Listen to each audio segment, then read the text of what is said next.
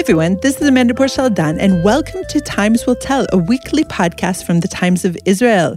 Happy Independence Day, Yom Ha'atzmaut Sameach.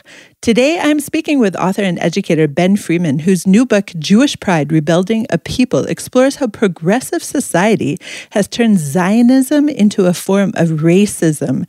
And he explains how Jews can reclaim Israel and their Jewish pride for themselves. Ben is an educator based in Hong Kong, and the book is an informative dive into the history of anti-Semitism and how Jews in many eras, including our own, have internalized this anti-Semitism, the systemic anti-Semitism, to the detriment of the Jewish people as a whole. He discusses his own experiences in being a proud Jew and a proud gay man, and how the two worlds accept or reject each of these identities. Finally, he gives encouragement for the rooting of a Jewish pride movement and spotlights 7 young activists who have taken up the gauntlet. Enjoy. Hi, Ben. Thank you for joining me. Where am I finding you today? Thank you so much for having me. It's a pleasure to be here. I'm in Hong Kong. You're in Hong Kong. Wow, that blows me away. Though you did mention in your book, Jewish Pride, Rebuilding a People, that you do live in Hong Kong. I just assumed that was a passing fancy. What are you doing there? So I came out here in 2015 and I was the Director of Education for the Hong Kong Holocaust Centre. And then I had a brief visit back to Scotland, and I've been here for about 4 years since that period. And I'm the Head of Humanities at an American international school. And I lecture on anti-Jewish racism kind of in Hong Kong and online around the world. Well, after having just read your book, again, it's called Jewish Pride, Rebuilding a People, I can definitely say you're an educator first and foremost. It comes through every single page in the book. Now, first of all, can you just briefly describe to our listeners, what is this book? What was the goal of the book? Absolutely. So the goal of the book, that's actually an easier question, I guess, to answer than what is the book, because the book is many things. But the goal of the book, or the goals of the book, are threefold. The first is to empower, inspire, and educate Jews so that they're able to reject the shame of anti-Jewish racism. I think that's something we as a community don't speak about enough. We've just had Yom HaShoah, and we make a huge amount of effort, quite rightly, to commemorate our dead. But we don't discuss the psychological impact that all of the prejudice we've experienced has on us. Secondly, it's to, again, inspire, empower, and educate Jews so that they're able to reject non-Jewish definitions of what it means to be a Jew. So a perfect example of this is in the UK a few weeks ago, there was a debate on the BBC, and the rolling question at the bottom of the screen was, should Jews be counted as an ethnic minority? Now, there were 6 people involved in this conversation. 1 was Jewish, and the other 5 were not Jewish. And then basically you had 5 non-Jewish people debating Jewish identity, which is totally absurd and deeply, deeply inappropriate.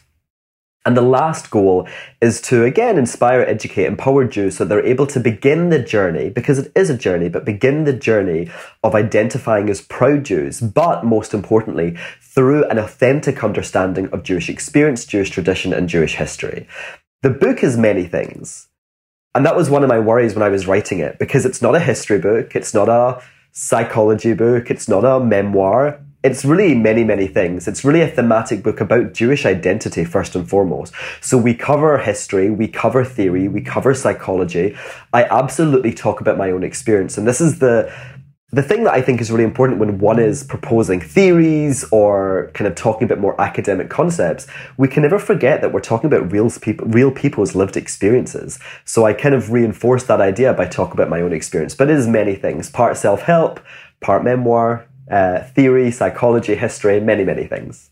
It's so perfect for the soundbite ADD world that we live in, because you're jumping back and forth in a very organized manner, I have to say, between 2,000 years ago or even earlier, and then we have today, and then we have, the whole entire Jewish diaspora being discussed, and of course your own personal experience, and then interviews with 7 other people or 8 other people if we count a woman who wasn't featured specifically.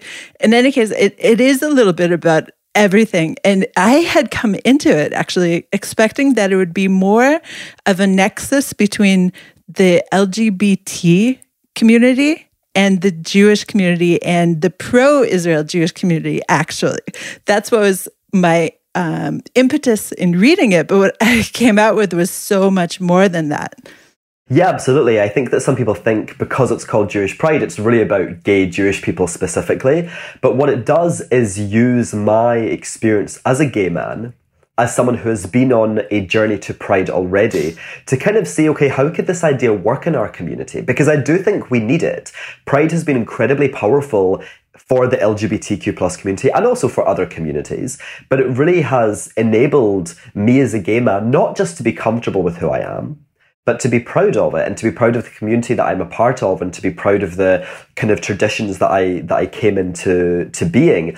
And I think with the Jewish world, I guess with, jumping back to that answer I gave about we don't talk about the shame enough. We have intergenerational trauma, epigenetic trauma is a possibility.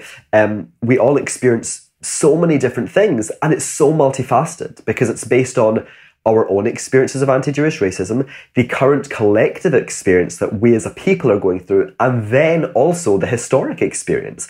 And we have a responsibility to ourselves and to our future to discuss these, to process it, to heal as much as possible. So Jewish Pride is really that healing journey, but it absolutely is born from my LGBTQ plus Pride journey that I already had taken. So when you were writing the book, it's built on suspense, actually, because you do mention your own journey and the idea that we need a Jewish pride movement, right? And so then you say, but just before we get to talk about that, I'm going to feed you some vegetables. I'm going to teach you about history and cream these vegetables up in such a way that you feel like you're eating junk food, but it tastes really good and you're going to learn a lot. And you won't even realize you're learning a lot, but you are actually. And I'll teach you all about the history of anti-Semitism. And I'll teach you all about Jewish assimilation and internalization. And it's just so fascinating how you set the book up in this way. Yeah, and it's funny because I'm just at the beginning, or rather I'm a month in the middle of teaching a class on the Holocaust. And the first 3-4 chapters are the beginning of that class. Because as you said, I'm really grateful that you said an educator, or my role as an educator shines through, because that's what I wanted to do. I really thought, okay, how do I get people to understand? And I don't think it's possible to talk about modern Jewish identity or modern Jewish expressions or modern expressions of anti-Jewish racism without talking about history. And I think that actually that is a blind spot that many people have. Many people talk specifically about right wing. In the UK, there was obviously many conversations about left wing because of Jeremy Corbyn. And those are important. It is important to understand the specificity. However, if we don't understand the roots, those conversations are incomplete. So in my class, someone said to me today on Twitter, where do you start teaching your Holocaust class? And I was like, well, we really start in the ancient Greek, ancient Roman, ancient Egyptian world. And the people are kind of blown away. But it's imperative that the students understand that what happened in Germany was not just a German problem. It had been an issue in the non-Jewish world for thousands of years. And that obviously impacts the world that we live in. We are living in a world deeply influenced by what came before us. So to understand modern Jewish identity, we have to understand how it came to be in the past. And I really liked how you emphasized that it's not obviously just a German problem. It's also not just a Christian problem, because obviously you begin before Christianity even was founded. And that, I think, is an important lesson for Jews to take with them. Absolutely. And the notion that it is just a Christian problem, it was just inaccurate, because you're right, ancient Egyptian, ancient Greek, ancient Roman, but also in the Muslim world. The experience of Mizrahi Sephardic Jews, Martin Gilbert says this, and I quote him in the book, it wasn't really a golden age. And I think what that shows us, that we think we have these golden ages, in inverted commas, is that we have such a low bar for how we expect to be treated. Because Jews in the Muslim world experienced legal persecution, they had the jizya tax, they were zimmis, and ultimately they were expelled, from the Arab countries and Iran. So it's vitally important we talk about that experience as well. And, the other day on Yom HaShoah, I did a post about the fact that, again, it wasn't just a German problem.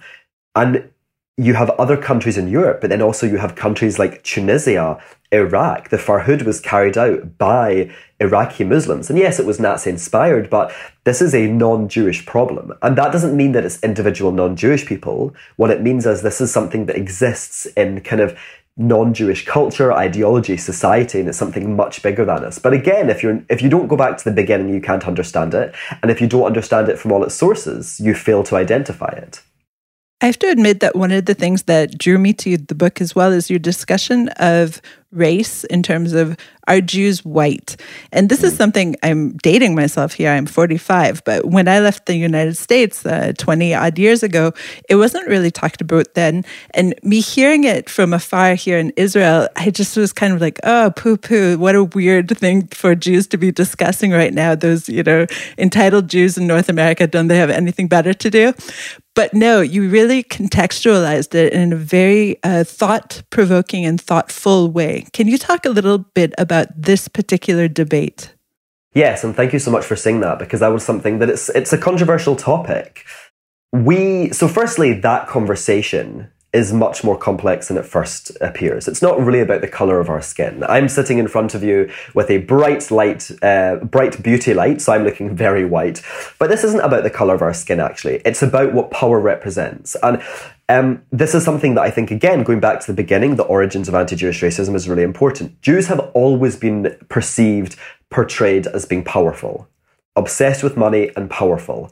And at different times in history, that has manifested in different ways. So in 1903, it was the protocols. In Poland, it was Żydów-komuna, it was Jewish communism. And now, on the left specifically, it's the idea that Jews are white. Okay, so where does that come in? Well, on the left, the perceived source of power, oppression, is whiteness. So therefore, because Jews are also framed as powerful, that's just how we're framed through anti-Jewish racism. That is how we're perceived. So it's really important to understand the root. It isn't really about the colour of our skin. And it can be complicated because I do pass as white. So when I go into a store, people will think that I'm white if I'm not wearing my kippah. But I think that because of the United States, because of actually North America as a whole, we're so obsessed with just one form of privilege, and that's white privilege. But actually, firstly, I think that we should do away with the word privilege. I think that it's much more nuanced to talk about advantage and disadvantage, because privilege is used to denote an immovable status, which is just not the way it is. But if I'm walking down the street with my same-sex partner and I'm wearing a kippah, we could be attacked for being a same-sex couple or because I'm a Jew. However, an Asian person right now walking down the street in America with their differently sexed partner could be attacked for being an Asian person, but not necessarily because of their sexual orientation or another ethno-religious marker. And obviously, my partner is white, we would not be attacked because of the colour of our skin. So we see in that moment, we both have disadvantage and we both have advantage. So I'm a gay Jew, but I'm also a man. And I think that what we have to do is try and progress the conversation. We should always try and progress the conversation so that we are advancing it and moving it forward to deepen our understanding, as opposed to deciding, okay, we've settled on this binary and this is where we're going to stay. Because I think it does damage Jews, specifically because we are a square peg into a round hole. We do not fit notions of prejudice. We do not fit modern notions of an oppressed group. So it means that we're erased. And actually that is a form of anti-Jewish racism that I named last year, a race of anti-Jewish racism, because our experience and our identity is so often erased. And it's really damaging. And I say to my students, we get it from the right, we get it from the left, and it's like stuck in the middle with Jew. But I sing it to that song, stuck in the middle with you. That's really our situation. But not understanding what does it mean to say the Jews are white monolithically is very dangerous. A, because of the perceptions of power, and B, because it also erases non-white passing Jews. So it's a much more complex conversation, but it's a conversation for us to have. The non-Jewish world should be listening. They shouldn't be telling us, and that's what we're seeing here. We're being dictated to. One thing I keep wondering about in this whole debate about whether Jews are white, because as you, I'm very, very pale. I burn in fluorescent lighting. I'm that pale. But I wonder if it's just another form of another term that came up since I've left North America, othering. That we are othering ourselves in a way by saying, no, I'm not white. Can't you be white and Jewish and all sorts of different things as you're talking about with the blended identities? Yeah, I think it's a really great question. And I think that if we're talking about the colour of our skin, yes, of course we can. And yes, this conversation is happening really because of the non-Jewish world, because they're having this conversation about whiteness and it has bled into our community. And I do think there's issues actually with even not identifying as white. So there is definitely a conversation to be had about that. I guess the reality is, though, it's not really about the colour of our skin. So yes, I could say, okay, I'm a white Jew, but in a modern context, that fully misunderstands my experience. Because while I may have light skin, the colour of my skin has never, ever saved me from anti-Jewish racism, nor has it ever saved Jews. And I think that's really the point. If a Jewish person says, I'm a white Jew, that's kind of none of my business. It's not necessarily something I would say, but it really isn't any of my business. But I think there is something which is fundamentally important, and that is recognising that the colour of our skin has never saved us from anti-Jewish racism. It is not a privilege to be a white Jew, because we still get it from from anti-Semitism. Right. It's not the actual color that we're talking about here. We're talking about what it represents. And honestly, nobody is white, aside from the vampires that walk among us, right? But honestly, if you look at me, I'm very pink. But absolutely, you're so right. And that is always, and this is what this book is partly about, is about reclaiming our narrative. Because our identity has been shaped by the non-Jewish world for thousands of years. And we have been assigned roles. And this is really damaging because none of this is about us as individuals. So it's not about the colour of your skin or my skin. Exactly as you say, it's about what our skin represents, but more what we as Jews represent. And, I use this example with my students to help them understand. In Harry Potter, book 3, we meet a magical creature called a Boggart who hides in a cupboard and no one knows what it looks like. And the Boggart looks different to each person. So it really takes the shape of whatever the person fears most looking at it. So for you, it might be snakes. For me, it might be spiders. Totally different. And that is kind of the service or rather the purpose that we serve to the non-Jewish world. We're capitalist, we're communist, we're white to the left. We're also, most importantly, we have to understand, not white to the right. So we represent all things to all people, which A, demonstrates just how unbelievably contradictory and irrational all of this is, but B, also how deeply embedded it is. I would say it even goes beyond being embedded. It's foundational. It's a foundational part of the Christian world, the Muslim world, the ancient world in many ways. And it's not about us as individuals, but it certainly impacts our lives. So when someone says we are white Jews, it is assigning us an identity, whether or not we feel that, which is a problem.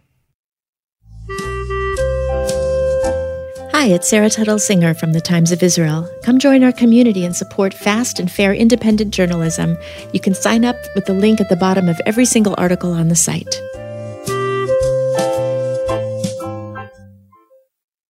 Now, in the people that you interviewed, you really portrayed a rainbow society of Jewish people, very young and very attractive, all of them, I have to say. But it was just fascinating to read their profiles. And what else I really enjoyed about each of the people that you probed into is that not all of them are rah, rah, rah, go Israel. There are people inside this group who are very frank about the problems in Israeli society and Jewish society as a whole. And that was so refreshing for me to read in a book that is staunchly pro-Zionist, but very realistic about modern Israel. Absolutely, and I think that is fundamentally important. We have to live in the world that we live in. Living in a fantasy, whether you frame Israel as the land of milk and honey or you say it's the worst place in the world, it doesn't really help us because neither are true. So it was really important to interview Jews from across the Jewish world, just because we're not a monolith. And I think it's really important to educate people. This was an opportunity for maybe Jews of a certain age living in Glasgow, where I'm from, to learn about the Bet Israel Jews or even a trans Jew and say you can have these hyphenated identities. You can be a gay Jew, a black Jew, a trans Jew, an Asian Jew, and still be a proud Jew and still be a fundamentally important part of our community. And I think it is important to say that I believe very fundamentally it is not possible to be anti-Zionist and to be proudly Jewish. I think that they are not the same. It's just not possible. It's because I see anti-Zionism as a form of anti-Semitism, form of anti-Jewish racism. But we do have to recognize the realities. And Israel is not a perfect place. And we can say, and I do, that Zionism is the most successful decolonization project in history. Hebrew, the modern Hebrew language, is a miracle. Tel Aviv is a miracle. All of these amazing places. And still, Israel is a real country, a real sovereign state that has problems. It has problems with Bibi. It has problems with how LGBTQ plus people are treated. It has problems. Why? Because every country has problems. And there is a tendency to assign those problems or responsibility for those problems to Israel's Jewishness. That's where a real problem lies. No, Israel has problems because people are a bit rubbish, whether they're Jewish or not. And countries, statehood is hard. You know, statehood being a country is not easy. And Israel is locked in a long-running conflict in a very hostile region. So of course there are problems. But does that mean we can't love Israel? No, of course. I love Israel. And I'm staunchly Zionist. I love Israel. But I'm not going to pretend that Israel's perfect when it's not. Because who does that serve? Certainly not us. And I think very few Israelis pretend that. At least not after the first year of living in the country. Absolutely. For sure. I do wonder, though, you yourself come from the progressive end of political thinking and societal thinking, and it does seem like this edge, both in the UK, where you're from, and in North America, where I'm from, is very, very vehemently anti-Israel, to the point of being anti-Zionist at this point. So I wonder, what do we do about all of these Jews who are perhaps even proudly Jewish, but not Zionist in any way anymore? Well, I think it's really important that we reclaim the term Zionism. And actually, the book came about because I wrote an article a couple of years ago about reclaiming Zionism. Because Zionism was a movement of self-determination to return the Jews to their indigenous homeland. That's it, full stop. And yes, there are different interpretations, even in the Jewish world, of course. But it was a concept, modern political Zionism was a concept created by Jews for Jews. And the ideas behind Zionism have been present in our peoplehood for thousands of years, even before we were expelled, but especially when we were expelled from our land. And it's one of the things that kept these sub-ethnic Jewish communities connected to one another, was our connection to the land. So that's Zionism. So it's illegitimate for non-Jewish people to try and define Zionism, particularly when they define Zionism as racism, white supremacy, imperialism, colonialism. So I think what we have to do is very loudly and proudly reclaim Zionism and say, I am a progressive and I'm a Zionist. I support LGBTQ plus rights. I support black rights. I support the Asian community. I support women. And I'm a Zionist. Not but, and. Because actually, Zionism is kind of a progressive ideal. And obviously, non-progressive Jews will also identify as Zionists, but it kind of is. If you look at the progressive world, they're all about indigenous rights. They're all about, reclaiming homelands. So the reason they don't is because obviously anti-Jewish racism. But I do think that being a loud, proud progressive Zionist, or just being a loud and proud Zionist, refusing to accept non-Jewish definitions of not just our identity but of our concepts. I have people writing to me say, thank you for being so loud and proud and open, and it's helping me rethink myself, rethink the way I've thought about Israel, because it's most importantly not about being judgmental. Yes, we can name something like internalized anti-Jewish racism, and we can say this exists because it exists in every community, but we don't judge you for it. We understand that being a Jew in the non-Jewish world is hard, and this is something that has been part of our community for thousands of years. So what we can do is open our doors, open our arms, say, come back into the fold. We're not going to judge you, but we're also not going to compromise on certain things, like the idea that it's impossible to be a proud Jew and to be anti-Zionist. And this is why I say at the beginning, one of the main objectives of the book is to get people to go on that journey to define themselves as proud Jews, but through an authentic understanding of Jewish history, values, and tradition. Because to have an authentic understanding of our history, values, and traditions, I don't believe it's possible to be anti-Zionist. So those who identify today as proud Jews but are anti-Zionist, I would argue they don't understand authentically, fully, our history, values, or tradition. I think they understand a warped version of. And I think that we have to fight back against that, but we don't necessarily fight by demonizing people, make people feel guilty. If one uses their identity to harm the rest of the Jewish community, like certain organizations in America or in Britain, yes, I think we should go for them hard. But the individuals, we should be, listen, we understand this is hard, but let us teach you, let us explain to you, let us give you the tools to look inside yourself, which I guess is where my kind of being a teacher comes into it. Another area in which your proud Zionist identity has rubbed against another identity, your gay identity, is in this situation. You discuss in the book, I believe it was the Dyke March, in which you were denigrated in a certain way. You weren't allowed to bring the symbols that you wanted to bring. Talk about this incident, please. So I actually wasn't there. It was reported in the Jewish press, but this was happening a lot and happened in multiple occasions and has happened before to me in a less kind of organized way. People say you're not allowed to display your Jewishness alongside your LGBTQ-ness. So how would you display your Jewishness and your LGBTQ-ness together? So for example, most days I wear a kippah, even though I'm not particularly observant. It's how I kind of demonstrate my proud Jewishness. And I have a black kippah with a rainbow Star of David on it. So that is me kind of loudly and proudly proclaiming I am a proud gay Jew. And there are people, particularly in the LGBTQ plus community, who say no. That Star of David is a Zionist symbol, and you're not allowed to display that. And they are anti-Jewish, fundamentally, because they have imposed all of these classical anti-Jewish tropes onto the state of Israel, and they treat it as the collective Jew. So even though they pretend to only target Israel, it's not really about Israel, it's about Jews, the concept of Jews, but it's incredibly harmful. And at the Dyke March specifically, Jewish queer women were told you're not allowed to display rainbow flags with Stars of David, Magen David's in the middle. And that is appalling, especially because at these same marches, you're allowed to have Palestinian flags. And you're allowed to have flags for other communities. So what is being said is very clear. It's as clear as day here. And it is incredibly difficult. And the accusation of pinkwashing, which says Israel elevates its record in LGBTQ plus rights to diminish what it's doing to the Palestinians, is just an attack on nuance. Israel can be locked in a long-running conflict with the Palestinians, and it can be one of the best places in Asia to be a gay person. You know, yesterday was Tel Aviv's 112th birthday, and I said, this is the only city in the world where I feel fully comfortable to be a gay Jew. And that is true. A non-Jewish person who's never been to Israel, who's no understanding of Israel or Jewishness, is in absolutely no position to attack that concept. And it really is a very sad example of leftist anti-Jewish racism, because ultimately, those LGBTQ plus people who say Palestine is an LGBTQ plus issue, you say, okay, so go.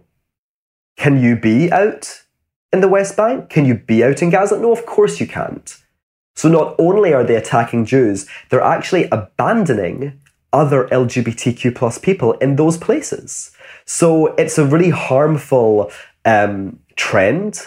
And it shows no sign of abating. But I think what is kind of powerful is that some of the most powerful voices for Israel, for Jewish pride, are LGBTQ plus people, LGBTQ plus Jews. So we're showing, no, we're not going to disregard this aspect of our identity just because you're trying to force us to. We're going to be proud of being who we are in all aspects. You know, my oldest son is gay, and when you were writing about your coming out and all the angst that you were feeling, I think for him, he feels it slightly differently. He had very little angst in coming out, but I think in the broader international community, he has this angst about being Israeli. And it's just so disturbing that these two identities can't coincide easily. Absolutely. And yes, there are people from within our Jewish community who also have a problem with it. But I have to say, they have caused me way less issues than the LGBTQ plus community who is anti-Jewish. It's so... Because as Jews, as gay Jews, we develop our Jewish identity first. I was born into a Jewish family. I was raised as a Jew. I came out when I was 20. So I had 20 years of Jewishness ahead of identifying as a gay man. So we have to work hard. We have to work hard to be proud of being gay, even if we don't have the angst. The reality is we're not necessarily surrounded by role models community. We have to seek them out. We have to seek out representation. And it's a journey that most of us have to go on. So it's very troubling that we have those from within our own community who are trying to basically undo all of the very hard work that we as Jewish individuals have had to do to become also comfortable with our LGBTQ plusness. But it's just another example of we get it from all sides. We're getting it from everywhere. And Jewish pride is about standing up and saying, no, enough is enough. We're not going to tolerate this. And while we cannot control what you say and do about us, we're not going to accept it. We're not going to absorb it. We're going to be proud gay Jews, even if you try to make that not the case. I would imagine not living in Israel, it takes a certain amount of courage to walk around, number one, with a kippah, with a yarmulke on your head. But to add to that a very overt symbol of being gay, it takes a kind of double sense of courage to walk around like that. So, kol hakavod. Let's speak briefly about the people that you highlighted in the book. Not all of them. We'll pick out a couple. And one of them was Chen Mazik, who is also a very proud member of the gay community, gay Jewish community. And tell us a little bit about him, in your words. So Chen is great. I've known Chen for a couple of years. And I met all of the interviewees online. And Chen is a very proud, gay Israeli, and his recent ancestors were Mizrahi. So I believe Tunisia and Iraq. And his family fled their respective countries after the foundations of the State of Israel in 1948. And his line is always, Israel saved my family's lives. And he's very passionate about the Mizrahi story. And unfortunately, because North America dominates the Jewish world and the majority of North American Jews are Ashkenazi, it seems that Ashkenazi has become kind of the default Jew in the diaspora. And that is something that Chen feels very keenly. But it's also not just a diasporic problem. We also saw there was inequality in Israel, and Chen provided me with statistics about the number of government ministers who were Mizrahi versus Ashkenazi. And I think that Chen's perspective on this is very interesting because Chen talks very openly about the pain that he was caused because he was not Ashkenazi. And he said, I used to wish that I was Ashkenazi. And it kind of breaks my heart because he's such a proud Mizrahi activist. And that speaks particularly to me because both my brother-in-law and my sister-in-law are Mizrahi, from actually the same places, respectively, where Chen's family are from. And my nieces and nephews are obviously mixed Ashkenazi and Mizrahi. So it's very important to me that my nieces and nephews understand all aspects of their Jewish identity. And Chen's work is really involved in highlighting the Mizrahi experience. So, for example, the Farhud, I didn't know about this. This was not something I was taught, but it's now something I include in my class on the Holocaust. And I think there are those who sometimes get nervous about talking about different experiences takes away from your own, but actually I'm of the opposite opinion. It strengthens the idea of a global Jewish experience. The Holocaust was not just European, it happened in Europe, of course, but also the Middle East and Iraq with the Farhud, Tunisia, North Africa, even in Asia with the Shanghai Ghetto. So we have to understand all Jewish experiences. And Chen has been really amazing in helping me kind of really just learn and understand and be an advocate for the Mizrahi community. And it was really important for me to include different Jewish voices. I grew up in Glasgow. My recent ancestors were Ashkenazi. And while I never really identified as Ashkenazi, I was always Jewish. We did eat Ashkenazi food, right? I mean, it was part of the culture. We ate gefilte fish, which I like. I know that people hate on it, but I like. We ate Ashkenazi food. So actually, learning about all of the different cuisines from around the Jewish world is so empowering and exciting, and the different cultures. It's wonderful. And we have such rich, incredible cultures. Beti Yisrael, Mizrahi, Sephardic, Romanite. There's so many. And there's even so many that I haven't even mentioned. And I do think it's important that we represent it. Because Jewish pride has to speak to every Jewish person. So if we don't represent their experiences, how can it speak to them? So in that same vein, another of the people that you highlight is Shager Raro. I hope I didn't butcher her name, who is an immigrant from Ethiopia. And she discusses the still quite rampant racism in Israel against Ethiopian Jews. And that was one thing that really made me happy that you included this, because again, this is a very pro-Israel book. It's very rah-rah, but not in an unrealistic sense. So her story is very complicated and compelling, and I fully recommend that everyone read this. But another woman's story in the book, Amy Albertson, is even more complicated, I would say, in terms of fitting into the fabric of Israeli society. Who is she and why? So Amy is amazing. I love her. So Amy Albertson is from Sacramento in California. Her mother is Chinese American and her father is Ashkenazi. So she is a Chinese American patrilineal Jew. So her father is Jewish, her mother is not. And she grew up having a very limited understanding of her Jewish identity. But as she got older, she kind of came more to it, and she became an amazing advocate at her university. She became, I guess, the advocate, the voice for Israel on her campus, because she, I guess, was not weighed down with the baggage that other members of our community had. And she was like, well, of course we're going to advocate for Israel. It makes no sense that people say the things they say about it. And then she made Aliyah. She's actually since moved back to California for the moment. But yeah, I mean, it was tricky for her moving to Israel. Firstly, because she's Asian. She is her outward appearance is of an Asian woman, which is not particularly common in Israel. She also then experiences anti-Asian racism. And also, especially during COVID, she was at the intersection between accusations against both of her communities that they were the ones causing the pandemic. But also being a patrilineal Jew, so having a Jewish father but not a Jewish mother, was also complicated because she was told, well, though you can make Aliyah, you won't be counted as Jewish. There will be people in Israeli society who might want to date you, but they certainly won't want to marry you. And that was certainly very challenging for Amy. And I do think it's something that we as a people must it must be a priority that we work on. And neither Amy nor myself are calling to disregard the halakha. Halakha is really important, and it has been responsible for us being able to maintain our peoplehood. But we also have to understand, again, authentically, what does it mean to be a Jew? Who is included in the Jewish people? And actually, historically, those born to Jewish fathers and not Jewish mothers would still have been considered Jewish. And it changed at some point, and there's various, theories as to why it changed. But I do think now it's absolutely, Amy is Jewish. I know she's not halakhically Jewish, but she is a part of our peoplehood. And I think that we need to understand, we need to go back to the drawing board and go back to having conversations about what does this mean? And I don't claim to have all the answers, nor does Amy. And I say this like, this is a conversation that will continue, because I'm not, arrogant to presume that here I have all the answers on how we deal with this very complicated issue. But it is one that we must continue discussing, because what are we doing to people who are Jewish, who identify as Jewish, whose family are Jewish, but they just have, inverted commas for the halakha, the wrong Jewish parent?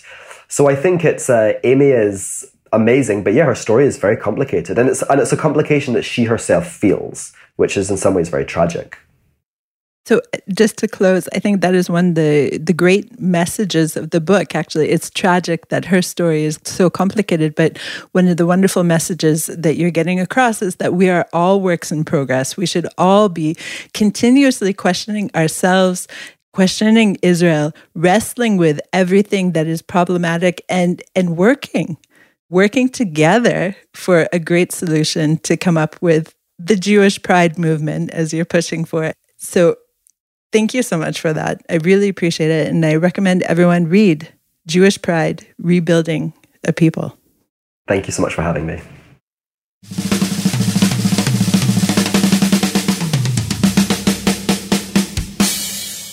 Thank you so much for listening to Times Will Tell, and a special thanks to TLV1 Studios for sound production help. If you like what you hear, please subscribe to Times Will Tell on all podcast platforms.